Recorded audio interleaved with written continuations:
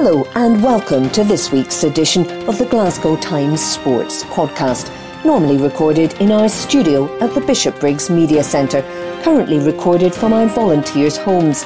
To keep in touch with us, use our social media platforms, Facebook, Instagram and Twitter, which are all at Q and Review.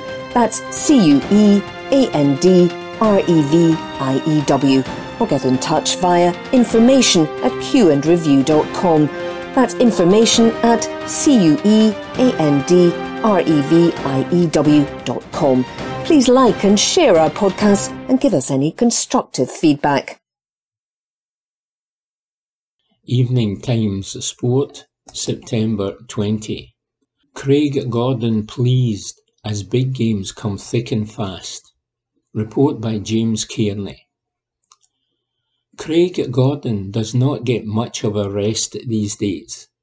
Between playing for Hearts domestically, leading out the team on European nights, and representing his country during international breaks, the 39-year-old rarely has an opportunity to put his feet up. But he wouldn't have it any other way. The Tynecastle captain has left his club teammates behind to join up with Steve Clarke and the rest of the national team squad ahead of the upcoming Nations League triple-header. Ukraine await tomorrow at Hampden. Then it is the turn of the Republic of Ireland on Saturday, before Group B1 concludes in Krakow a week today, as the Scots travel away to face Ukraine. It is a fairly hectic schedule for Gordon, and one that won't really relent until the Winter World Cup gets underway in Qatar. But the veteran goalkeeper is thrilled to have big matches, both for club and country, coming thick and fast. He said, "I just love it. I love playing for Scotland. It's the highest level that you can play at, really, and every time I am fortunate enough to go out and play for Scotland is a huge honour for me. It motivates me to keep playing well for Hearts and to be able to be involved in the national team. I don't want to give up my place easily. I have fought so hard over the years with different goalkeepers to earn as many caps as I have, and I want to keep going and get as many as I can. As long as my body feels good and I'm still able to play, I will try and continue to play as long as I can. I don't know what a break is, what to have a rest is.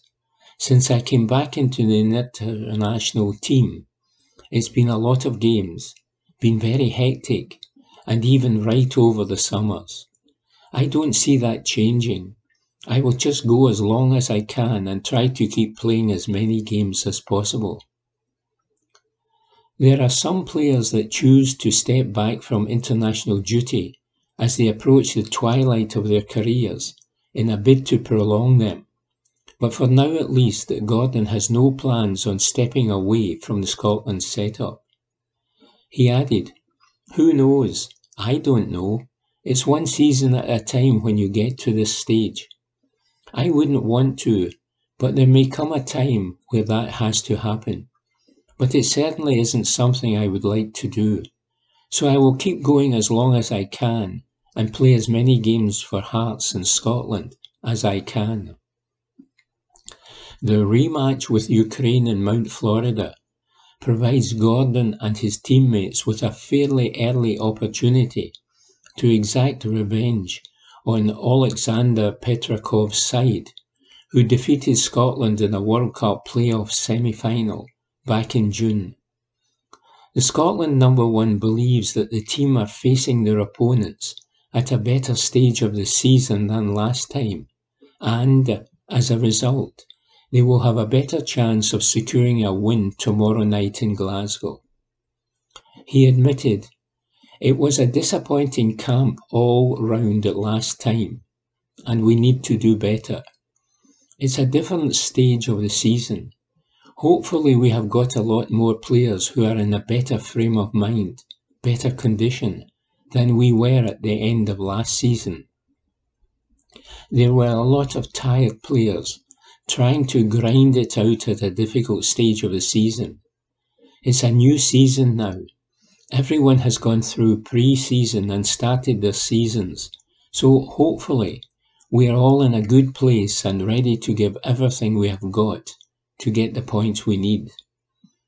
A lot of players had played 50 to 60 games leading up to that Ukraine playoff, and it's impossible to keep going at the very highest level when you have to play that amount of games.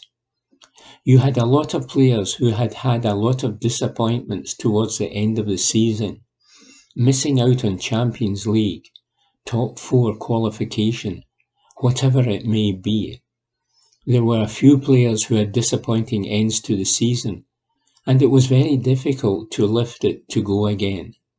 However much mentally you want to do it, physically, when you have played that amount of football, it is difficult to do.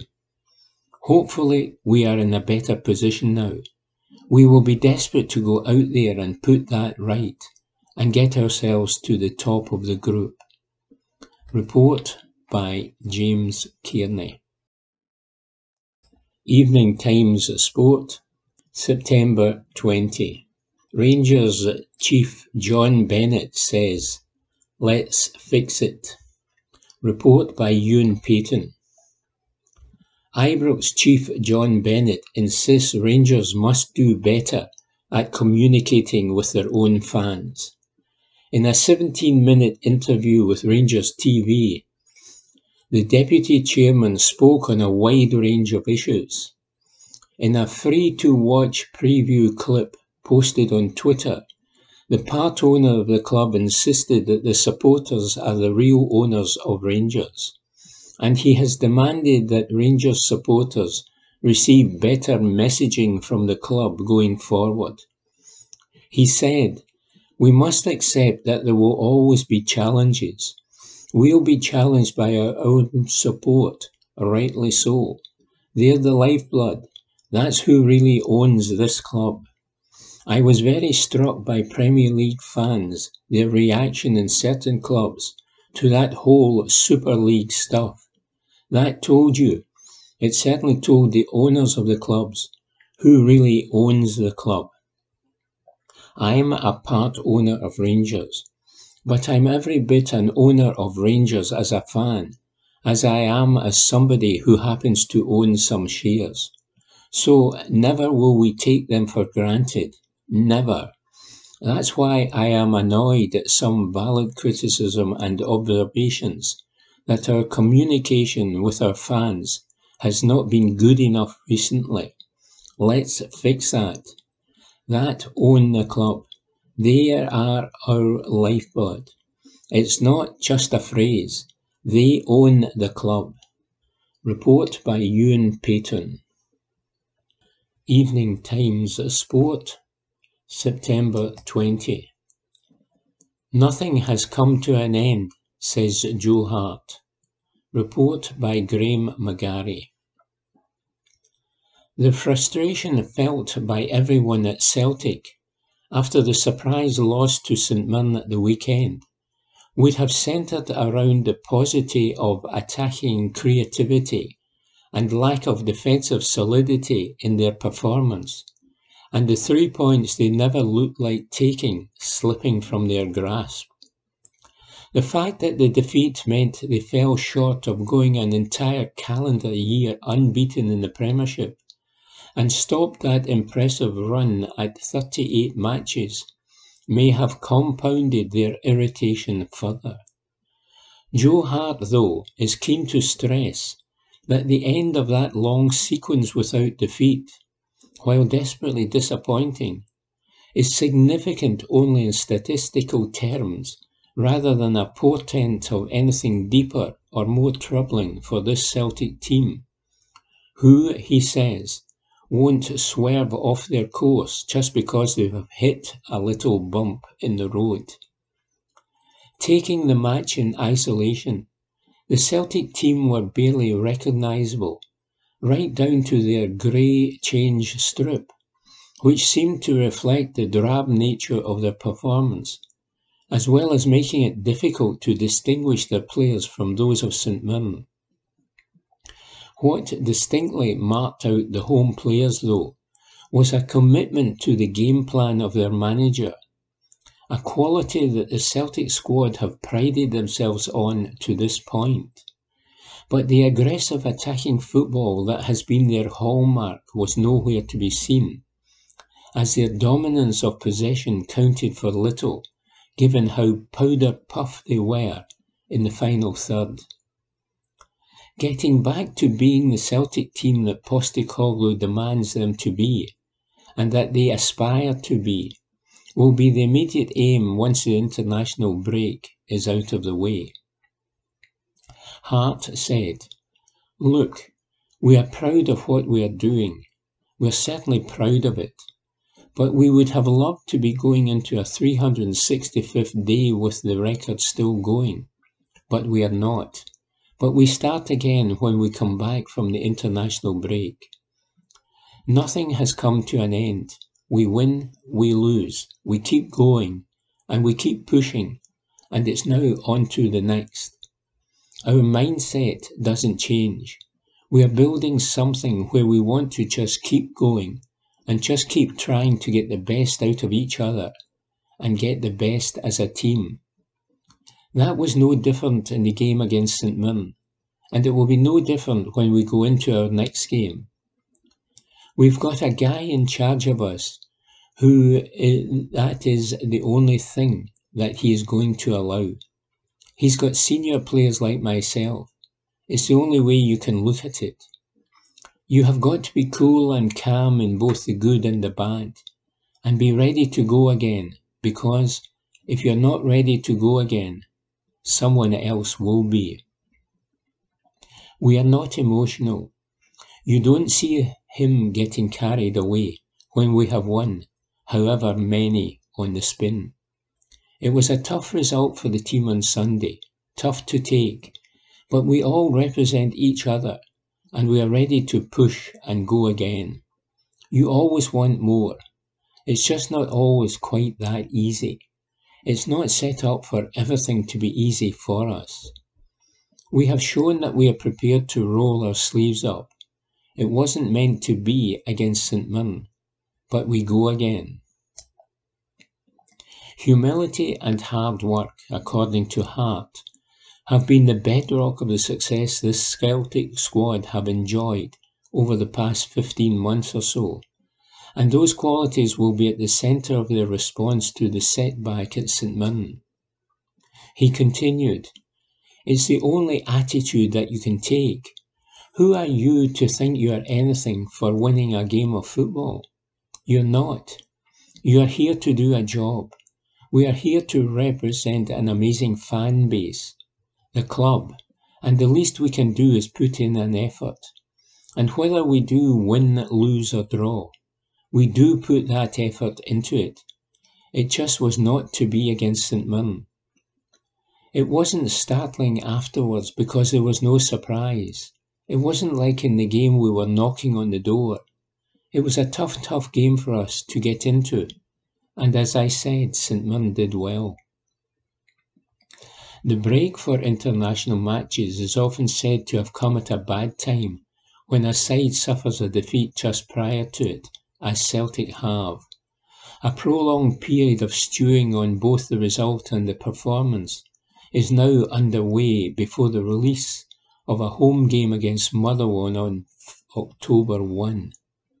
But Hart said, "It's part of life and top-level football. You are with international players. Good luck to them. Hope they stay safe. We get them back. And then we go again." Report by Graham McGarry. Evening Times Sport, September 21. Scotland versus Ukraine. The key battles. Report by Aidan Smith. Che Adams versus Mykola Matviyenko. Steve Clarke will be hoping striker Che Adams has taken confidence from finding the back of the net for Scotland in their last outing against Armenia in June. The Southampton man has also had a reasonable start to the campaign for his club, as he has registered 4 goals so far this term. Adams has proved a favourite for Clark, and he will be an important figure if Scotland are to gain a result against Ukraine.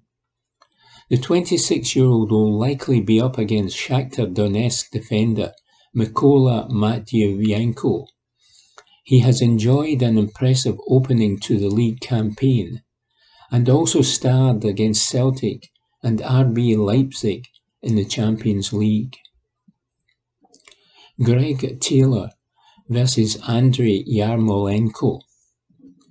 With skipper Andy Robertson out injured, Steve Clarke faces a selection dilemma of who to play in the left wing-back role.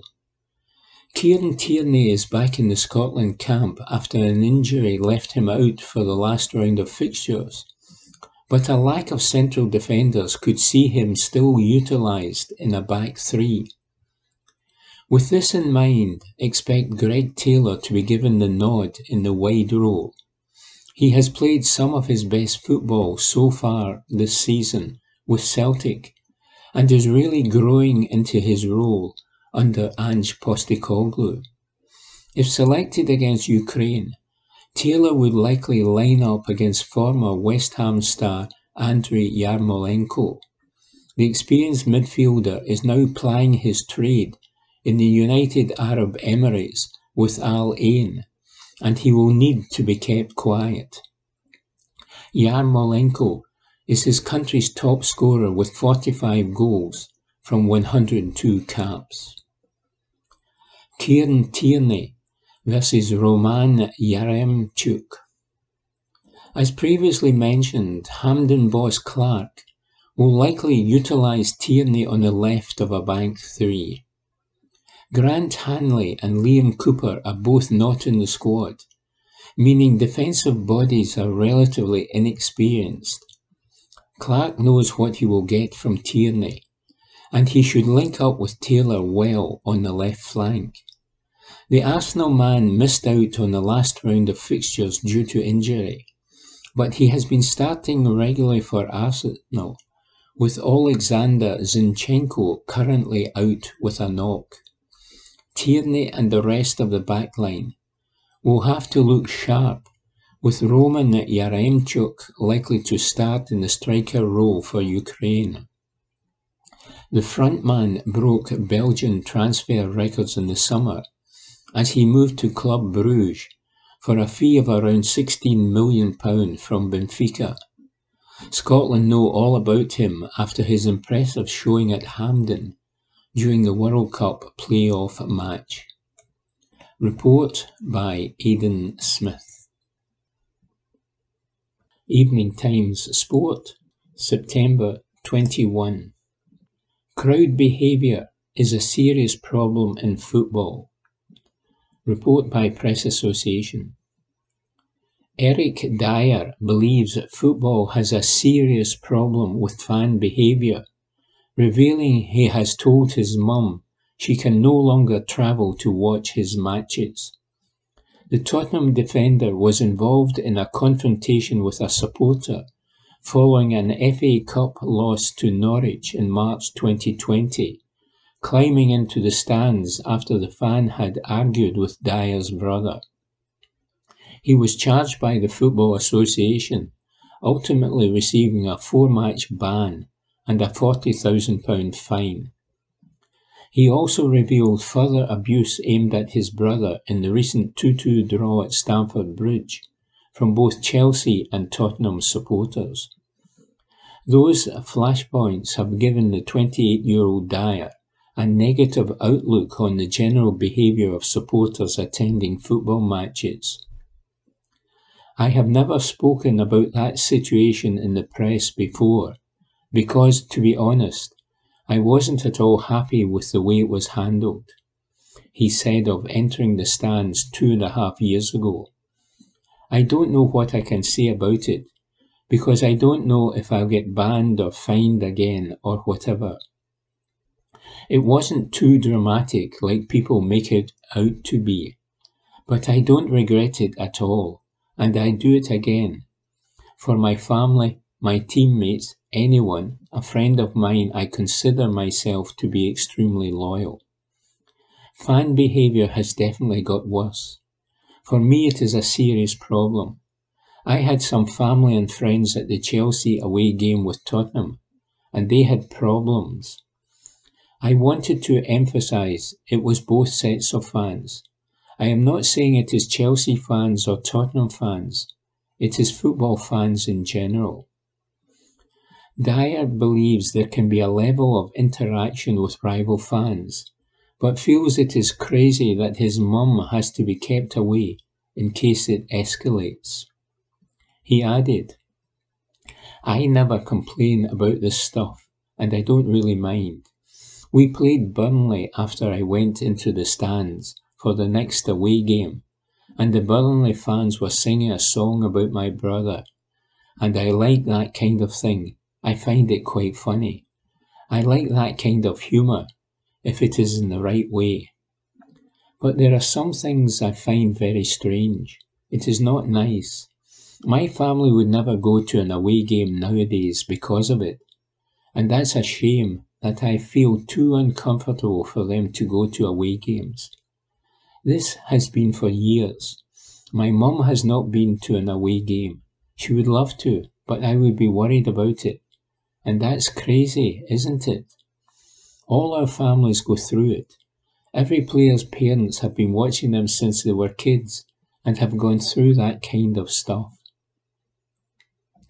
Dyer was talking on his return to the England squad, having last represented the Three Lions in November 2020. Now he has his eyes on the St George's Park Honours Board, looking to add to his 45 caps.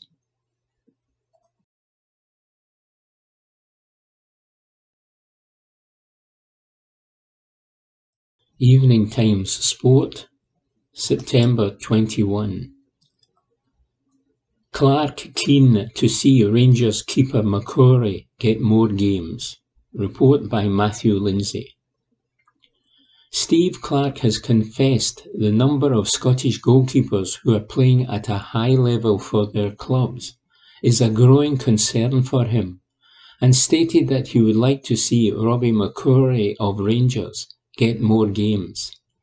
Clark called McCrory into his squad for the Nations League matches against Ukraine and the Republic of Ireland on Monday, after his injured Ibrox clubmate John McLaughlin was forced to withdraw. The national team manager believes the 24-year-old has the potential to represent his country at full international level in the future. However, he is keen for the former Scotland under-21 player, who has spent spells on loan at Berwick Rangers, Morton, Queen of the South and Livingston in recent seasons, to see more competitive action. Clark said, "It would help Robbie if he was playing more regular football. More regular doesn't mean to say playing every week. Obviously, Robbie is 24 now. I am not sure what his contract situation is, to be honest.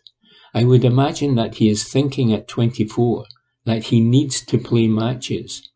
But I am not going to tell Rangers how to conduct their business. I am not going to tell any club how to conduct their business unless I am at that club."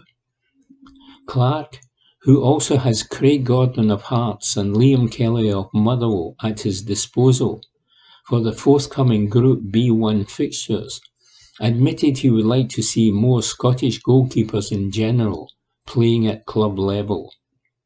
He said, "You have got Liam, who is playing week in, week out in the Scottish Premiership. You had Zander Clark, who is playing week in, week out. Zander has chosen to go to Hearts, and he is obviously going to sit on the bench behind Craig, for now anyway. It is an area that would give you some concern moving forward. It is something that we are aware of and we are looking at. You are not always going to get three diamonds like Alan McGregor, David Marshall and Craig Gordon at the same time. Hopefully we can find someone. We are looking around trying to find somebody with a granny that is Scottish, that doesn't really know they are Scottish. You are always looking. We are mindful of the fact that it is an area that could be of concern going forward. Listen, let's not prejudge. Liam Kelly hasn't had any games for Scotland.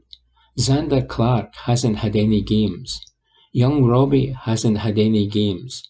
But let's not prejudge the situation. It is something of which you have to be mindful. Report by Matthew Lindsay. Evening Times Sport, September 21. Steve Clarke brands Poacher's reputation as being unfair. Report by Matthew Lindsay. Steve Clarke has defended Ryan Poachers following his weekend mauling by Aberdeen manager Jim Goodwin, and revealed the Hibs centre-half is in line to make his Scotland debut in this international break. Goodwin singled out Poachers for scathing criticism after the Pittodrie club suffered a 3-1 defeat to Hibs in a cinch Premiership game at Easter Road on Saturday. He branded the defender a cheat after referee David Dickinson sent off Liam Scales following a tussle with the defender, and awarded the home team a penalty which Martin Boyle scored.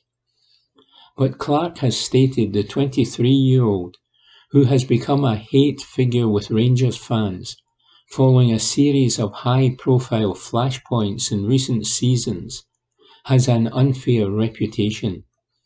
He said, "I am not aware of a media storm around him. Ryan is fine. I spoke to him and he is fine. He is comfortable. I think we should protect all the players, if we can. Listen, once you are out there on the pitch, you are there to be judged, and some people will judge you the other way. I will only judge Ryan by what he does for us, how he trains for us, how he works for us when he gets his chance to play. That's how I will judge him. I cannot comment on what other people think of Ryan Poachers. I think he is tarnished unfairly. I have found him to be a very enthusiastic, polite young man who comes into the group, trains well, works well, and is desperate to play for his country." Clarke was dealt a blow on Monday when Norwich City centre-half Grant Hanley was forced to pull out of the Scotland squad. Asked if Poachers could win his first cap against either Ukraine or the Republic of Ireland in the next 7 days, he said, "Well, if you look at it, I only have 3 players that would be recognised as central defenders: Jack Hendry, Scott McKenna and Kieran Tierney. It would certainly improve his chances." Report by Matthew Lindsay. Evening Times Sport, September 21. Postecoglou shuts down Celtic exit links. Report by Ewan Payton. Ange Postecoglou insists he is living the dream at Celtic. The Australian says speculation about an exit from Parkhead for the Premier League has not even crossed his mind. After just over 1 year in Glasgow, Postecoglou has attracted interest from suitors south of the border. Some Premier League clubs are believed to be very impressed with the Hoops gaffer's brand of football and his clear eye for a player.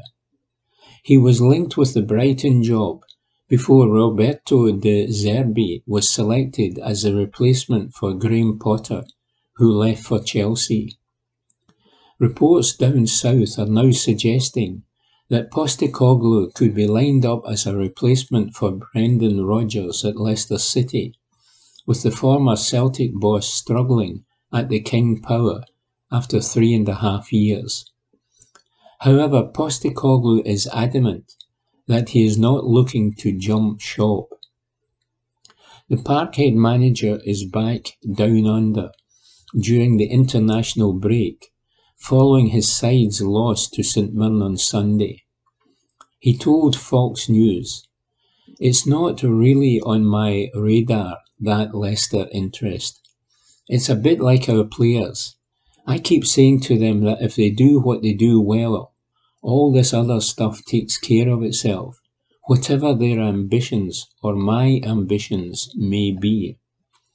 My ambition's always been the same, wherever I've been, to be as successful as I can.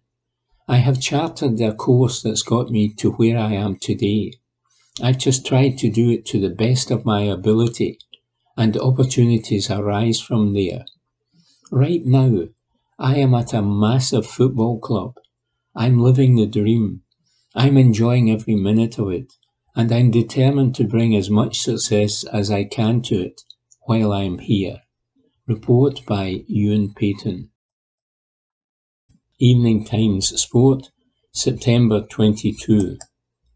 Steve Clarke will call up one or two after injury blows. Report by David Irvin. Steve Clarke has revealed he could add 2 faces to his Scotland squad for Saturday's Nations League clash against Ireland. The national team boss confirmed David Turnbull has suffered an ankle knock and will not feature during the international break and has returned to Celtic. Clarke also suggested he could add to his squad after Nathan Patterson was stretchered off in the early stages against Ukraine. While coy on any timeline on the injury, it appears Patterson could be out for this weekend's match as medics diagnose the issue. On Patterson's injury blow, Clarke said, "It doesn't look too good when they go off on a stretcher. He obviously felt something in his leg. We'll wait and see what the medics say and how it pans out. Hopefully not too serious and not out too long." Confirming discussions will be held over further call-ups to replace Patterson and Turnbull, Clarke added, "We'll go away and we'll have a little chat about it." David Turnbull pulled out of the squad. He picked up an ankle knock at the weekend that we thought would clear up. It's not going to clear up in time for us, so he's better to go back to his club and get ready for their next game. I'll probably need to call up at least 1, maybe 2 players. Clarke has already had to alter his squad for the national team camp, with John McLaughlin, Grant Hanley and Jacob Brown all pulling out ahead of the win over Ukraine. Robbie McCrory was then called up as a replacement, and Clarke is now set to call on another couple of players before facing Ireland and Ukraine again. On the result, Clarke said, "I am pleased for the players. They've been suffering over the summer more than anybody." Evening Times Sport, September 22. Former Hibs and Rangers ace Jason Cummings loses passport ahead of big Australia chance. Report by Ewan Payton. Former Hibs and Rangers star Jason Cummings is gearing up for his big Australia chance today. The attacker left Dundee last season to head down under in a bid to try something new in his career. Since joining A-League outfit Central Coast Mariners in January, the 27-year-old's form has earned him a call-up to the Australian national squad. And with the World Cup on the horizon in November, he will be aiming to impress boss Graham Arnold. However, Cummings has had to endure a late scare in his lead-up to Australia's game with New Zealand, with his passport being found on Bondi Beach. Thankfully, the travel documents were safe. Shared on a Facebook group with the aim of returning the passport back to Cummings, Stella Anton wrote, "My housemate found this passport in the street in Bondi Beach near McDonald's a few days ago. Belongs to a Jason Cummings. If anyone knows him, let me know, and let him know it's been found, and if not claimed, it will be handed to the police station when we drive down on Thursday. Report by Ewan Payton. Evening Times Sport, September 22. Dykes targets Scotland Nations League payback. Report by David Irvine. Lyndon Dykes insists Scotland owe Ireland one after the dreadful defeat in Dublin. Steve Clarke's side fell to a nightmare 3-0 defeat against Ireland in the first meeting in the Nations League group, and are seeking redemption as the nations meet again in Glasgow this weekend.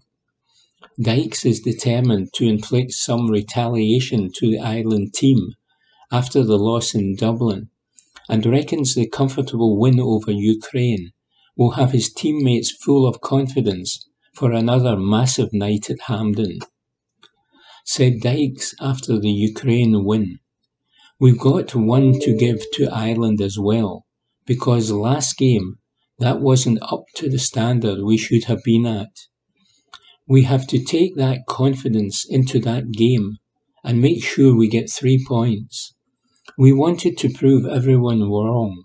We wanted to show we could have done better on the night against Ukraine in the summer. We had to put our heads back to the training ground, work hard, and we did that tonight. We're focused on the group now, and it's a good start to the 3 games." Dyke climbed off the bench to notch a double and ensure a huge win to take Scotland top of the Nations League group. The striker, who chose Scotland over Australia, powered home 2 headers as he linked with fellow substitute Ryan Fraser in a dominant closing period at Hampden.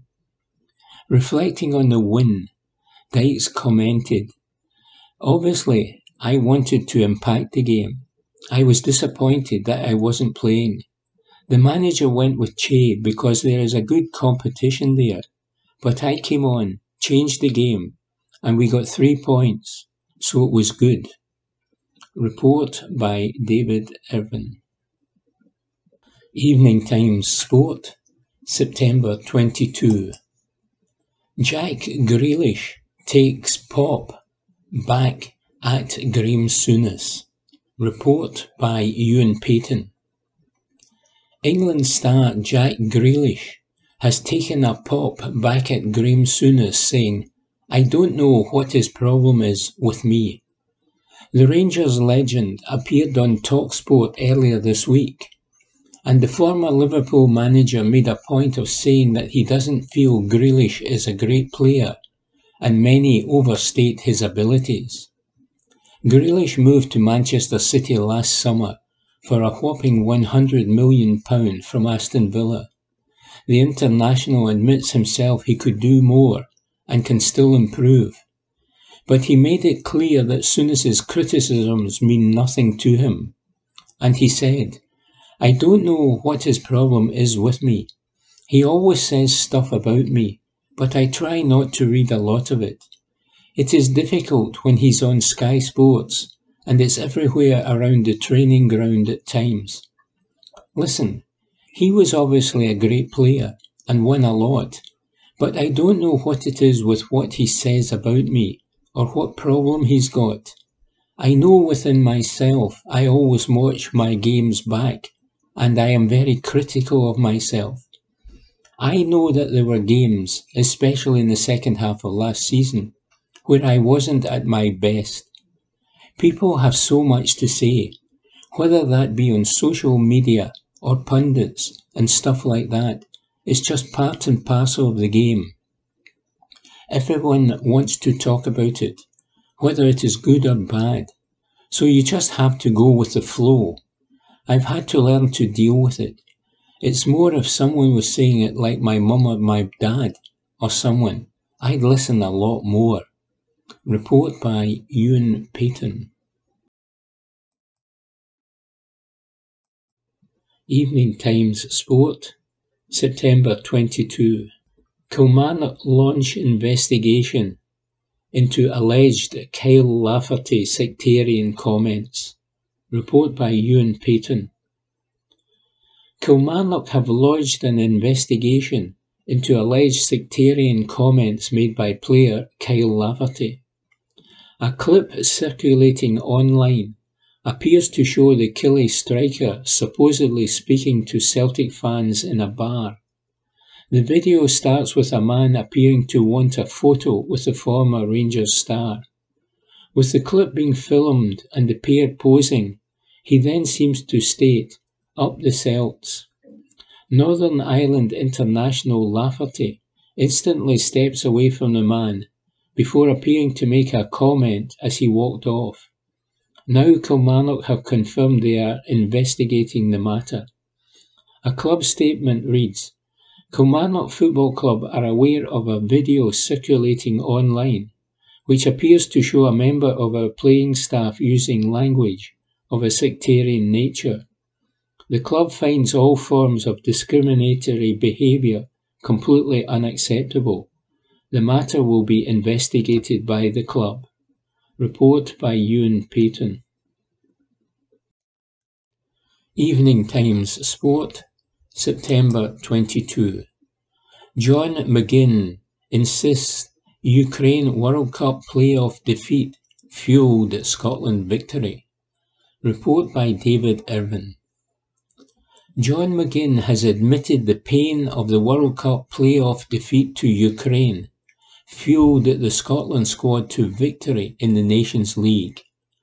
The stand-in skipper insisted the players owed Steve Clarke, the Tartan Army, and themselves a huge performance, and they delivered with a win to move top of the Nations League group ahead of a crucial match against Ireland on Saturday. Said the Aston Villa midfielder, "We needed it. The summer hurt us, and it hurt us badly. Tonight we had to get back to what we've been doing well, being horrible to play against, grafting, showing a bit of desire. We worked and worked. Ukraine are a really good team. They proved that in the summer. But we got goals at good times, and it's a huge win for us. We know we underperformed in the summer. We can make as many excuses as we want, but we didn't turn up. We owed the manager and supporters a performance, and most importantly, we owed ourselves a performance.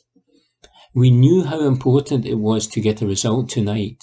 We didn't turn up in Dublin, so we needed to make sure we turned up in Glasgow. We are a top team, and it's about time we started to show it, and thankfully we did tonight."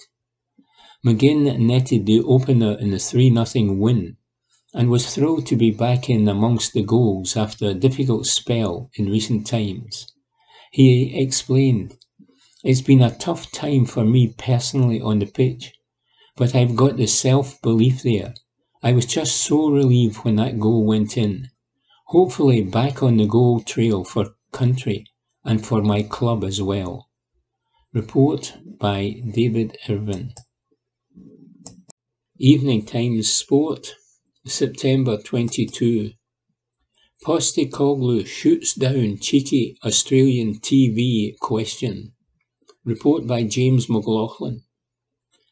Ange Postecoglou has once again moved to defuse rumours a move to the Premier League could be in the offing.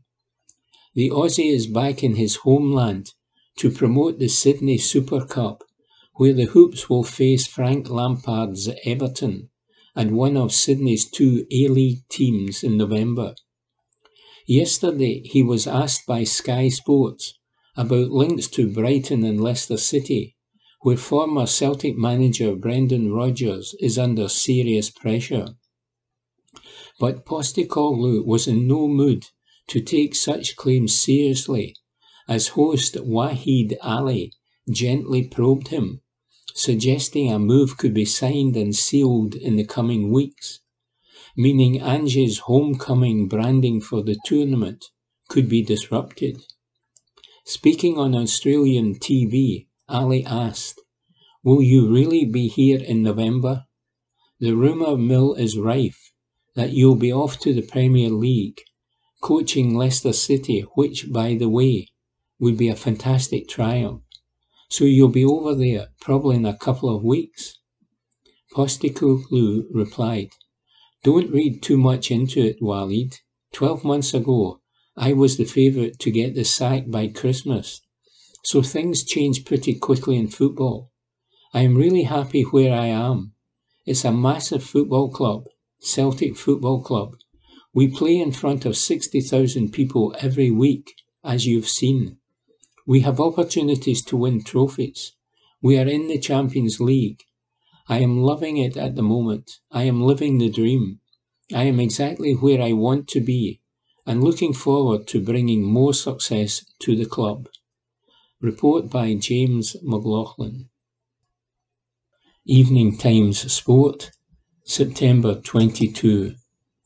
Ian McCall arose timing of Partick Thistle fan ownership dispute. Report by James Kearney.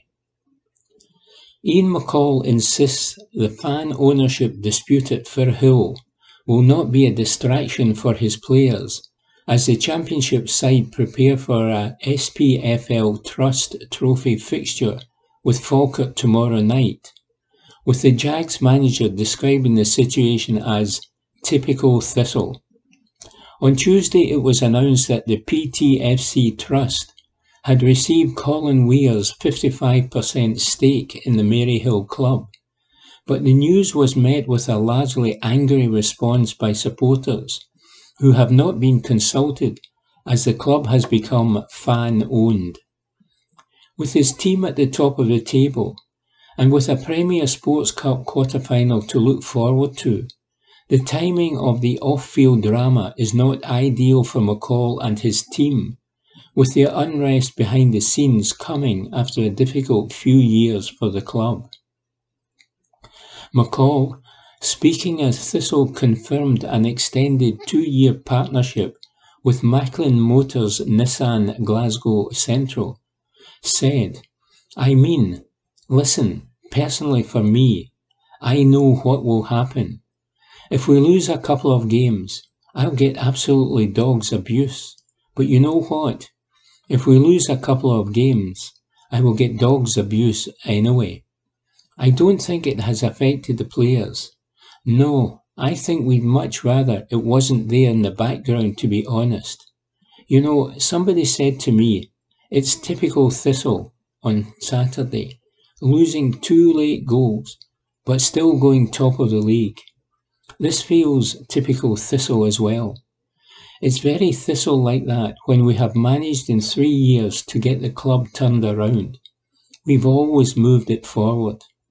It's been really hard through COVID, through not getting the COVID relief money we wanted, through the worst injury crisis in 25 years of management, through demotion.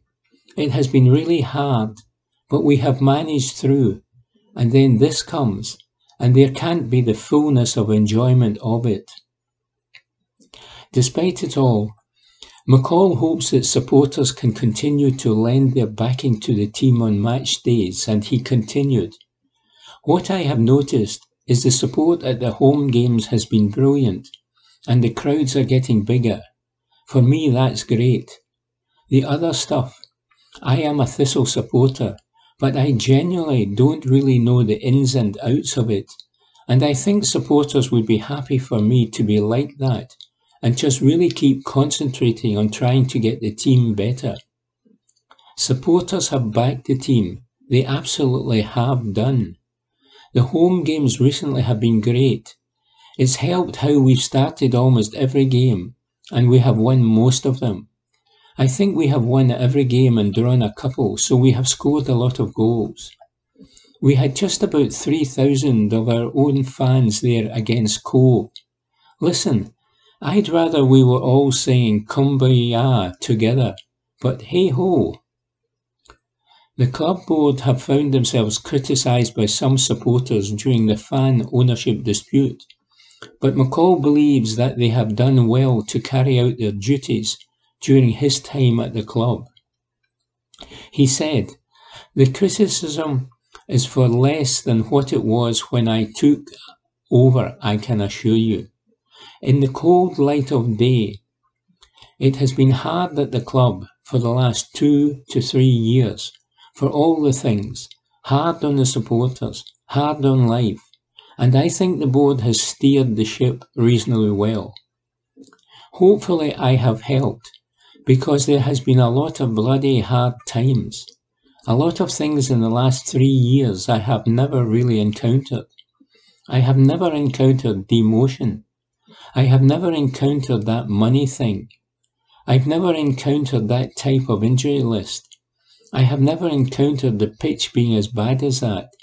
It's been, again, typical Thistle, I suppose. McCall added that his players remain focused on the task at hand and have not discussed the fan ownership dispute in the dressing room.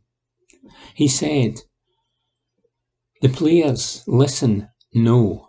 When you're at Thistle, you need to integrate yourself with the club, because it is a very special club. And I think a lot of the players have done that, certainly the players who have been here for a number of months and years. But not really. You'll find that all around Scotland things are happening at different clubs with boards and fans. Players can't do anything. Players are paid to play football and try to win games and show a bit of pride in the jersey. And nobody can tell me they haven't done that." Report by James Kearney. Evening Times Sport, September 22. Ukraine manager admits he is missing the backbone of his team. Report by Matthew Lindsay. Ukraine manager Oleksandr Petrakov last night blamed injuries for his side's failure to repeat their Qatar 2022 playoff semi-final win over Scotland at Hampden. Petrakov was missing Arsenal player Alexander Zinchenko and several other established internationalists in the Nations League match with Steve Clarke's team. He admitted the visitors, who now take on Armenia in Yerevan on Saturday, deserved to lose 3-0 and surrender their top spot in their section to their hosts.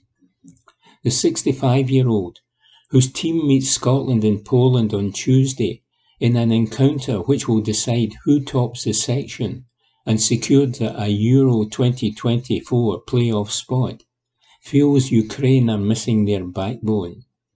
He said, "The main difference was that our main players, our key players, were not on the pitch. There's a whole list of players missing, players who are the backbone of the team, like Alexander Zinchenko and others. I gave a chance to other young players to show they could substitute the big boys, but they didn't do so. Our performance in the first half was okay, but we all saw the performance nosedive in the second half. I actually saw in training on Tuesday this could happen and stopped the session to warn the players, but it didn't help. We lost fair and square. We will now have a talk with the players and see what went wrong and draw some conclusions. With games still to play, I am still optimistic we can take first spot in the group." Report by Matthew Lindsay. Evening Times Sport, September 23. Andy Robertson opens up on possible Celtic move before career ends. Report by David Irwin. Andy Robertson has admitted he cannot help but consider a possible move to Celtic before hanging up his boots every time he watches his boyhood club. The Scotland captain is among the top fullbacks in the world and still a key player at Liverpool, but he has revealed an emotional return to Celtic does cross his mind. The 28-year-old Robertson was released by Celtic as a 15-year-old, but rose through the ranks at Queen's Park before moves to Dundee United, Hull and then on to Anfield. Now the Scotland skipper, missing the Nations League matches through injury, is a Premier League and Champions League winner, but he's revealed he often considers a return to Celtic before his career is finished, but only if he can guarantee his own performance levels. That's not to say Robertson is already thinking of a move from Liverpool, with the fullback admitting he'd be delighted to finish his career at Anfield. But should there come a time when he is to move on, Celtic Park would be a huge draw for the defender. Speaking to the Daily Record, he said, "Every time I watch Celtic, I consider it. When you watch them and see a packed Celtic Park, as a fan you always have that dream. Ideally, I want to finish my career here at Liverpool. If I can stay at the top of my game, at the top of the tree my whole career, that's the route I want to go down. But also when I look at Celtic, and when I was growing up, I was thinking I wanted to give them my best years. When I was at Queen's Park, I had a dream of still playing with Celtic, and always dreamed of giving my best years to Celtic. And now I don't want to go as a 34 or 35-year-old guy that my uncles start hating on me because I can't move anymore. Time will tell. I'm very much a person who lives in the moment. I don't look too far ahead, and I don't often look back. There will be a time for that." Report by David Irvin. Evening Times Sport, September 23.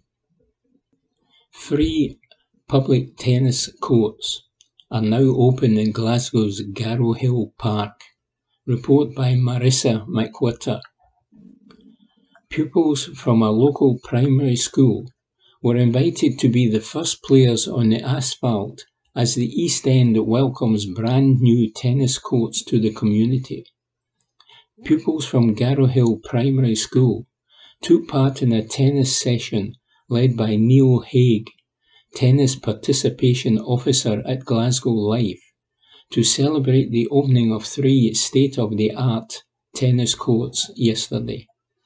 The all-weather macadam surface courts are an exciting new addition to Garrow Hill Park in Baillieston, following a £300,000 investment from Glasgow City Council, Sports Scotland, the Lawn Tennis Association and Tennis Scotland. The courts are operated by the charity Glasgow Life and are free to use for all members of the public and the community. The tennis courts are served by a new sustainability-led smart gate system, which records the number of users, and the system is linked to floodlights, which only turn on when the court is booked to minimise energy usage. Kevin Lally, Labour councillor for Baillieston, told the Glasgow Times that the new courts went beyond the expectations of the local community and hopes the thriving tennis atmosphere that existed years ago in Garrow Hill Park will return with the new facilities. Councillor Lally said, "I was speaking to some local residents and they're so happy, so pleased. This is a vast, vast improvement for Garrow Hill, and it's a much-needed facility." Bailey Annette Christie, Chair of Glasgow Life, said, "The reaction this morning from Garrow Hill primary pupils has been fantastic. They were playing away, learning all the skills of tennis. This facility, offering 3 courts in the East End of the city, is very, very important for the East End and indeed across Glasgow. Glasgow Life is a charity that promotes sport and well-being and culture in the city, so this facility will offer not only physical but mental well-being for anyone who can come along and book.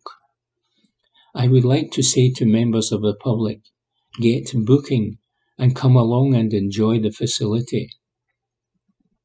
Andy Kelly, Project Manager at Sports Scotland, said, "We've got a plan to look at equality, diversity and inclusion and trying to invest in those communities that really need the help, where the kids don't have the opportunity to play sport. So a project like this, working with Glasgow Life, is fantastic. We have seen today that the kids are out really working away, and the hope is that after today they will be coming back. It's an open facility. They can come in and use it any time. So it's that encouragement of getting the local people to come in here, participate in sport. And we can also say that there were locals standing around and watching the opening event. The next thing is encouraging them to come in and use this facility. I think it's a great thing for the East End of Glasgow. There's a nice little complex of sports facilities here, and this just adds to it. The benefits of participating in sport are well known, and the hope is that free facilities that can be enjoyed rain or shine any time of day will encourage the communities as a whole to get active in an accessible way. Report by Marisa McWhirter. Evening Times Sport, September 23. Kyle Lafferty removed from Northern Ireland squad. Report by Ewan Payton. Kyle Lafferty has been withdrawn from the Northern Ireland national team squad amid an investigation into an alleged sectarian slur. The 35-year-old striker is under investigation by Kilmarnock after a video circulating online appeared to show him allegedly using sectarian language. The Ayrshire side say they are aware of the clip and are looking into the matter. It was revealed this morning that, as a result of the investigation, Lafferty would be taken out of Ian Barraclough's national team squad. Now it has been confirmed by the Irish FA. A statement from the IFA said, Northern Ireland senior men's team player Kyle Lafferty has been withdrawn from the squad ahead of the upcoming UEFA Nations League games against Kosovo and Greece. The Irish Football Association is aware of a social media video which has been circulated widely. The association also notes an investigation has been launched into the video by the strikers' club Kilmarnock FC. A minor back problem has prevented Lafferty from participating in training since Tuesday. Lafferty is under contract at Kilmarnock until May 2023. Evening Times Sport, September 23. Maida hoping to end Celtic goal-scoring drought. Report by Aidan Smith. Celtic star Daizen Maida admits he is desperate to end his scoring drought in the league for Celtic. The 24-year-old is with the Japanese squad for their friendly matches and is expected to secure a place in this year's World Cup squad. However, the former Yokohama F. Marinos player admits he is frustrated. He has yet to net for the Hoops in the league this season, with his only goal coming against Ross County in the League Cup. He said, I haven't scored a goal yet for Celtic in the league, but hopefully I can change that soon. Celtic are a very easy team to play for. I think I work hard for the team, and I like to defend from the front. I like to be able to say I have helped my teammates at the back as well. I try my best for Celtic, to be able to help at both ends of the pitch. I am very much looking forward to the World Cup. We are playing some very high-ranked countries, and I think my speed will come in handy because we will break on the counter-attack against them. It will be a great tournament, and we are all looking forward to it. Report by Aidan Smith. Evening Times Sport, September 23. John McGinn calls on Scotland Avengers. Report by Graham McGarry. Scotland hero John McGinn says the national side are determined to avenge their abject defeat to the Republic of Ireland in the summer, and they will use the pain of that chastening evening in Dublin as a motivation to put the Irish side to the sword at Hampden tomorrow night. McGinn was part of the team that were humiliated by Stephen Kenny's outfit in the only defeat of their Nations League campaign so far, when a beleaguered Scottish side went down by 3-0 at the Aviva Stadium. Fresh from a stunning performance to defeat Ukraine by that same scoreline at Hampden on Wednesday night, McGinn says that Steve Clarke's men are now eyeing revenge at the National Stadium to cement their advantage at the top of Group E. Said McGinn, "That night certainly hurts. A lot of the summer games hurt us and probably put a little bit more doubt at the back of our heads and the back of everyone's heads about where we were progressing. But the manager was first class on Sunday night. He got us in, even though the game was Wednesday. He showed us clips from the summer and said, 'Why have we got away from doing X, Y, and Z?' Which was right. The things that had made us brilliant as a team, the thing that got us to the Euros, the thing that got us to second in the World Cup group, was first and foremost being horrible to beat, winning every second ball. That night in Ireland epitomised everything that was going wrong in the summer, so we certainly have to try and avenge that on Saturday. It's not a case of just turning up just because we beat Ukraine at home. We are aware of that. We need to put in the same performance as the other night and play the complete opposite way to what we did in Dublin." Report by Graham McGarry. Evening Times Sport, September 23. Rangers and Livingston spark emergency SPFL talks over Sky TV deal. Report by Ewan Payton. Premiership clubs are reportedly set for emergency talks next week in a latest attempt to get the new £150 million Sky TV deal over the line. Rangers and Livingston have yet to give their backing to the proposed deal which is on the table from Sky Sports. The Daily Mail report that Livy could be kingmakers in the deal, which will be further discussed next Tuesday. An 11-1 majority is required to see a qualified resolution on the matter go through. The deal originally had the support of 11 out of the 12 top-flight clubs. Rangers failed to show their backing. Talks last month saw a qualified resolution option arise, which would allow SPFL bosses to swerve Rangers' stance on the basis that it keeps that 11-1 majority. With Livingston yet to back the deal though, talks will go ahead between SPFL clubs on Tuesday, September 27.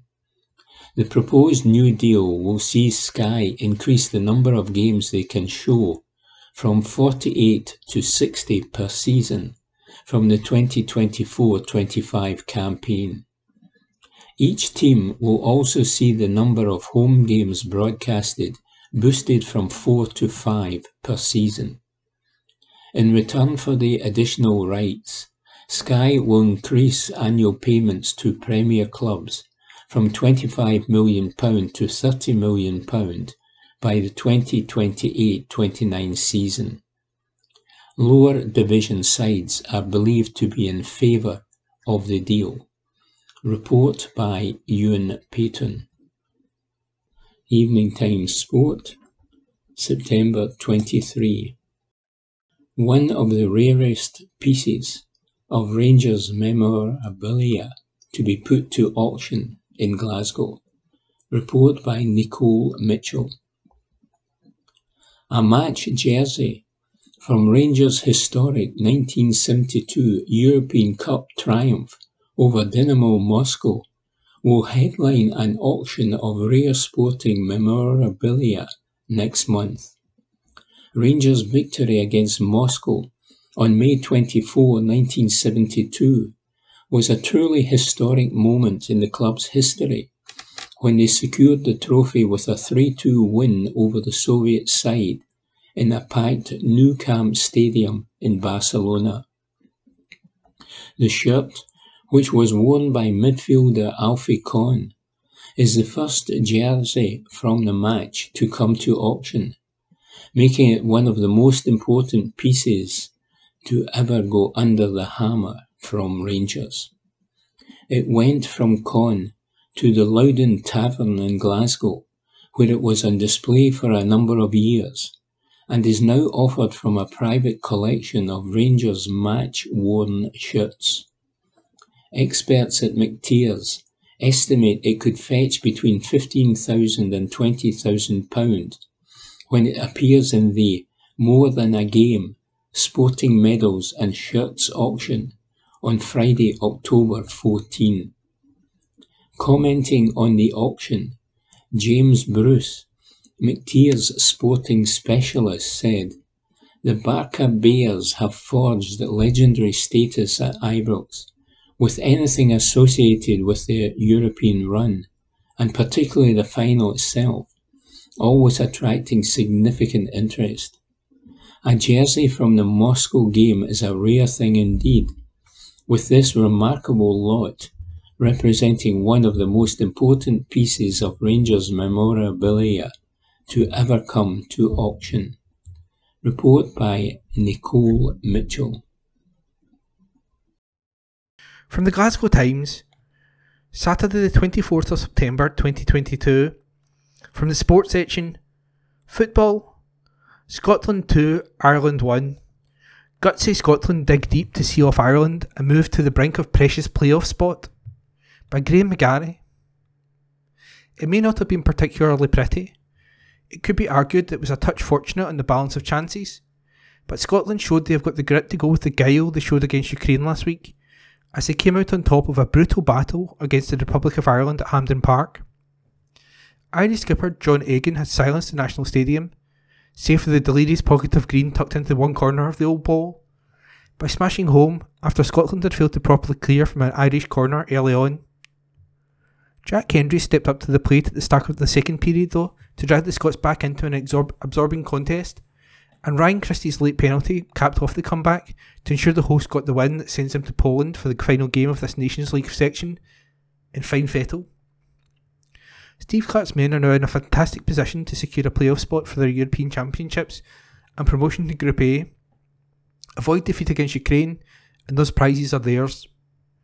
And in the end, the Tartan Army got the party they craved to mark John McGinn's 50th cap for his country, even if it came at something of a cost, with injuries to Kieran Tierney and Aaron Hickey picked up along the way. There was just one change to Steve Clarke's lineup from the win over Ukraine on Wednesday, 2-goal hero Lyndon Dykes stepping up from the bench, and Che Adams given a rest with the trip to Poland in mind. Ireland were pressing the Scots a lot higher than Ukraine did last Wednesday, but the hosts looked like they had the wherewithal to plough through it early on. Some lovely one-touch football sending Scott McTominay in down the left, but his cross was deflected into the arms of keeper Gavin Bazuna. That was a fleeting example though, with the visitors doing well to stop the Scots building the play as they like to from the back. The frustrations with the offside guidelines for assistants to hold their flag are well worn by now, but at least it was the Irish who were on the end of it as Troy Parrott burst through and hammered the ball high into Craig Gordon's net, only for the wild celebrations in the away end to eventually, and correctly, be brought to an end. Ireland appeared buoyed nonetheless, and McTominay was robbed in midfield to give the impressive Michael Obafemi space to attack the area before feeding the ball for Parrott to get a strike away that Hendry blocked behind. From the corner though, the visitors would take a deserved lead. James McLean's corner was swung into the 6-yard box, where Dykes got up to head to the edge of the area. Jason Malumbi got up above a hesitant Callum McGregor to force the ball back into the area though, and the greater hunger of the Irish told as Egan punched in the loose ball to fire home low past Gordon. The night was supposed to be all about McGinn, but a sclaffed effort on the volley from the stand-in skipper just before the half hour was the first time that he had posed anything resembling a threat to the Irish goal. In fairness, he wasn't alone. Scotland's attacking players simply couldn't get into the game. Christie had made the wrong decision moments earlier when passing in a good shooting position, while Stuart Armstrong had thrown a couple of crosses, but wasn't getting in the same threatening positions he was against Ukraine. There was a further blow for the Scots before the interval as Tierney went down in the area under McGinn corner delivery, the Arsenal man seemingly to be accidentally thumped by Marker Parrott. It was enough to end his night, with Greg Taylor coming on to replace him. Josh Colwyn was walking a tightrope for the visitors, following up his booking for persistent fouling by sliding down Hickey. He was fortunate to avoid a quick-fire second yellow, to say the least, and it was something of a surprise that Irish manager Stephen Kenny didn't withdraw him at the interval for his own good. There were no changes made by Clark at the break either, with the same players given the chance to rectify the situation, and it was the unlikeliest of men who grasped the thistle. Hendry came storming out of the defence to start an attack that he would finish, the ball eventually working its way up to Christie on the right. He dropped a shoulder to beat Matt Doherty all ends up, before clipping a beauty of a cross onto the head of Hendry, who had continued his run into the box, and he steered the ball home expertly in off the far post. Suddenly it was Scotland who were the first at every ball, and swarming all over the visitors, but they were almost caught in the break as a poor ball from McGregor on the edge of the Irish box gave the visitors a glorious 2-1 opportunity to restore their lead. With just Hickey for company, Obafemi sprung forward and fed strike Parker Parrott to put him clean through in Gordon, but the Scotland keeper stood tall and made a huge save. Hickey was injured in the process of scampering back, so the second Scottish fullback of the night limped off, Anthony Ralston coming on in his place. Ryan Fraser was also thrown on for Armstrong, and the winger provided a threat, getting a shot away that Bazuna had to touch behind. McGinn's flicked header from the resultant corner was then scrambled clear from under the bar. The Scots would get their opportunity to win it though, as another Fraser corner was headed on by McTominay and substitute Alan Brown handled to give away a clear penalty. Christie stepped up, sent Bazuna the wrong way, and Hampden went berserk. By hook or by crook, the Scots had done it. Now they have to finish the job. And that report was by Graham McGarry. From the Glasgow Times, Saturday the 24th of September 2022, from the sports section, Steve Clarke offers positive injury update on Kieran Tierney and Aaron Hickey. By David Irvine, read by Ian. Steve Clarke has offered a positive injury update on Kieran Tierney and Aaron Hickey after the win over Ireland. Both fullbacks were forced off with knocks in the comeback win in Nations League action at Hampden. Tierney went off in the first half with a suspected head knock, while Hickey looked to suffer cramp later in the match. But Clarke has his concerns over major injuries for the pair, as he insisted they were taken off as a precaution. Both of them are okay, said Clarke when asked for an update on the fullback duo. We took Kieran off as a precaution. Aaron felt a tightness, so we took him off as a precaution. Like you say, we have good strength and depth. Tony Ralston and Greg Taylor come off the bench, both good players and both fitted in no problem. Which is why we do the work and why I try to have continuity in my selection. They know exactly what's required of them. The injury blows come after David Turnbull and Nathan Patterson had to withdraw from the national team squad after the win over Ukraine in midweek. Andy Robertson misses the entire camp with an injury picked up during club action with John McLaughlin, Grant Hanley, and Jacob Brown also withdrawing from the squad during the international break. Commenting on the win over Ireland, when quizzed on the standout character and spirit in the squad, Clarke said, "I've been saying that about this group of players for a long time. They are desperate to do well for their country, and they showed that again tonight. I'm delighted for the players and really proud of them." And that article is by David Irvine. Evening Times Sport, September 26. The Monday kick-off. Heady days for the Tartan Army. Report by James Morgan. There was a time in the not-so-distant past when a Scotland international break was met with the kind of collective groan that accompanies the discovery that the BBC are still funding the production of Irish tragi-comedy Mrs. Brown's Boys. Some of the more embarrassing moments included a 3-0 defeat in Kazakhstan and a thrashing in Belgium, but the script has evolved quite significantly since those toe-curling days, which is more than could be said for Mrs. Brown's Boys. Tomorrow in Krakow, Scotland can secure a playoff spot for Euro 2024, so long as they avoid defeat by Ukraine, following 2 energising victories in recent days. Last Wednesday's win over the same opponents at Hampden was mightily impressive and represented a return to the type of physical, in-your-face performance that had been the hallmark of the previous European Championship qualifying campaign, which culminated in playoff victories over Israel and Serbia. The similarly cathartic win over the Republic of Ireland at the National Stadium on Saturday, a battling, teeth-baring victory, was a stirring antidote to the woeful performance they turned in Dublin in June. It now appears as if those back-to-back summer defeats at the hands of the same opponents that Scotland have now beaten impressively were mere blips.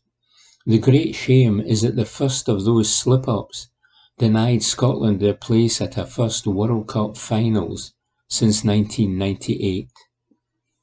But perhaps this is merely the start and not the end of a long run.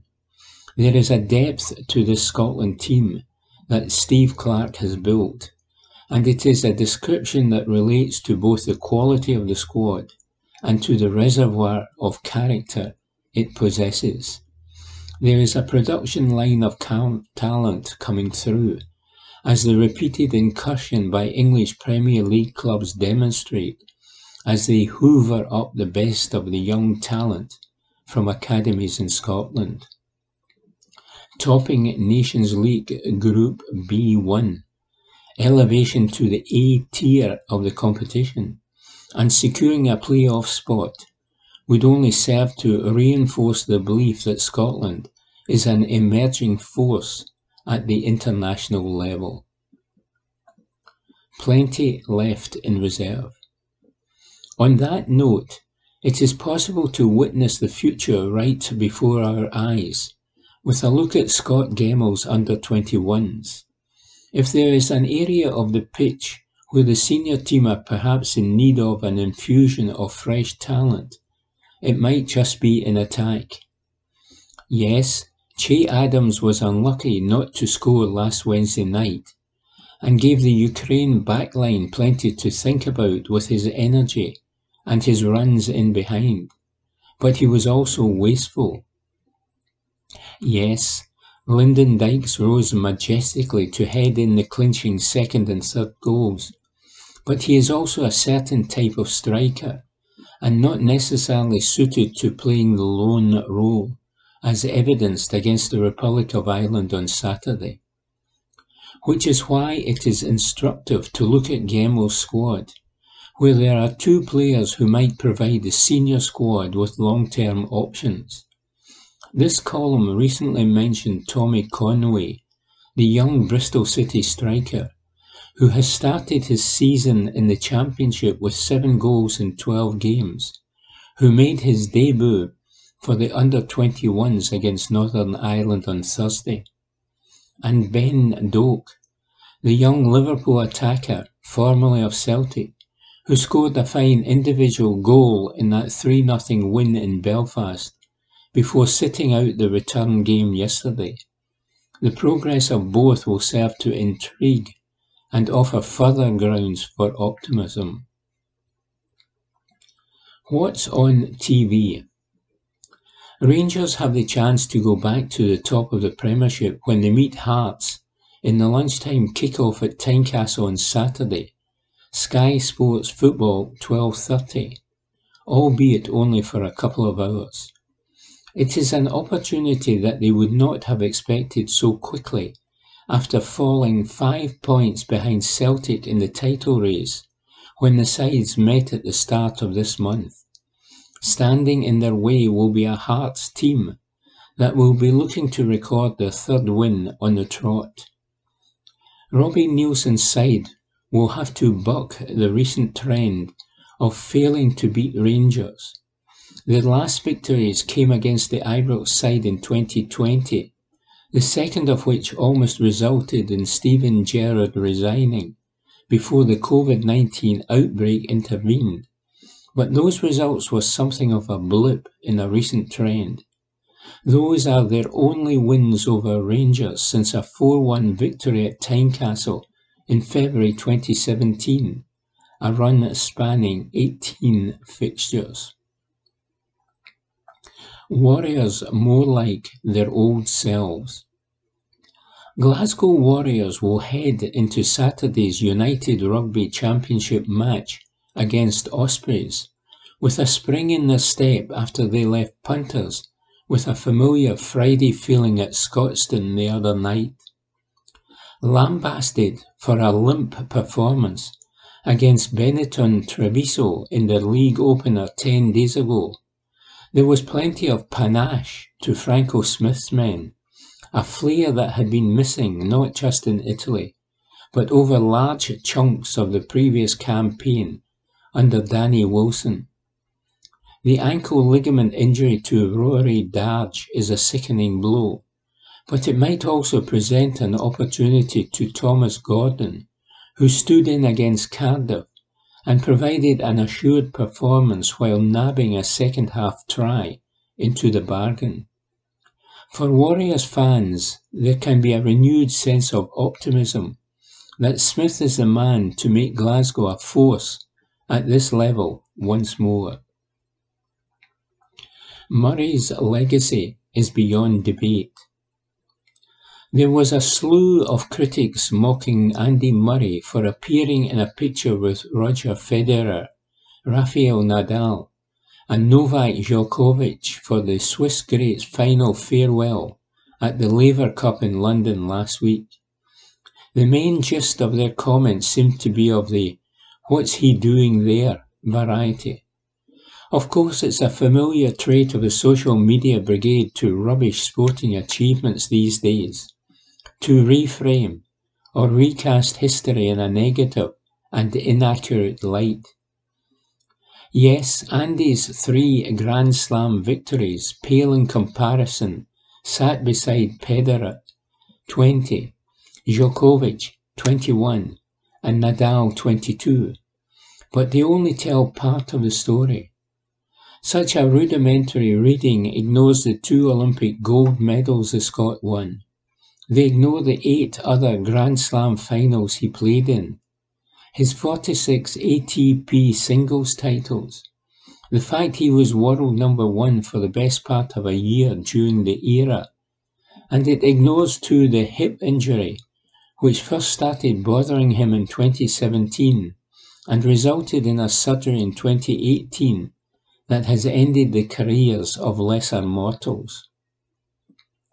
It is possible to speculate that without that injury, Murray could have done plenty of stat padding as some of his contemporaries' dominance waned over that time frame. It's conjecture, of course, revisionism, if you will, the kind of thing that's just as pointless as reducing the impact Murray made on the game to the fact he did not win more than 3 Grand Slams. 1,396. The number of supporters who turned up to watch open goal Broomhill's 1-1 draw against Hearts B at Broadwood on Friday. Say what you like about the decision to bring Simon Ferry on board this summer, but his and the show's presence at the club is being reflected in people coming through the turnstiles. Broomhill are the most watched club in the Lowland League after 6 games, with crowds averaging 554, comments James Morgan.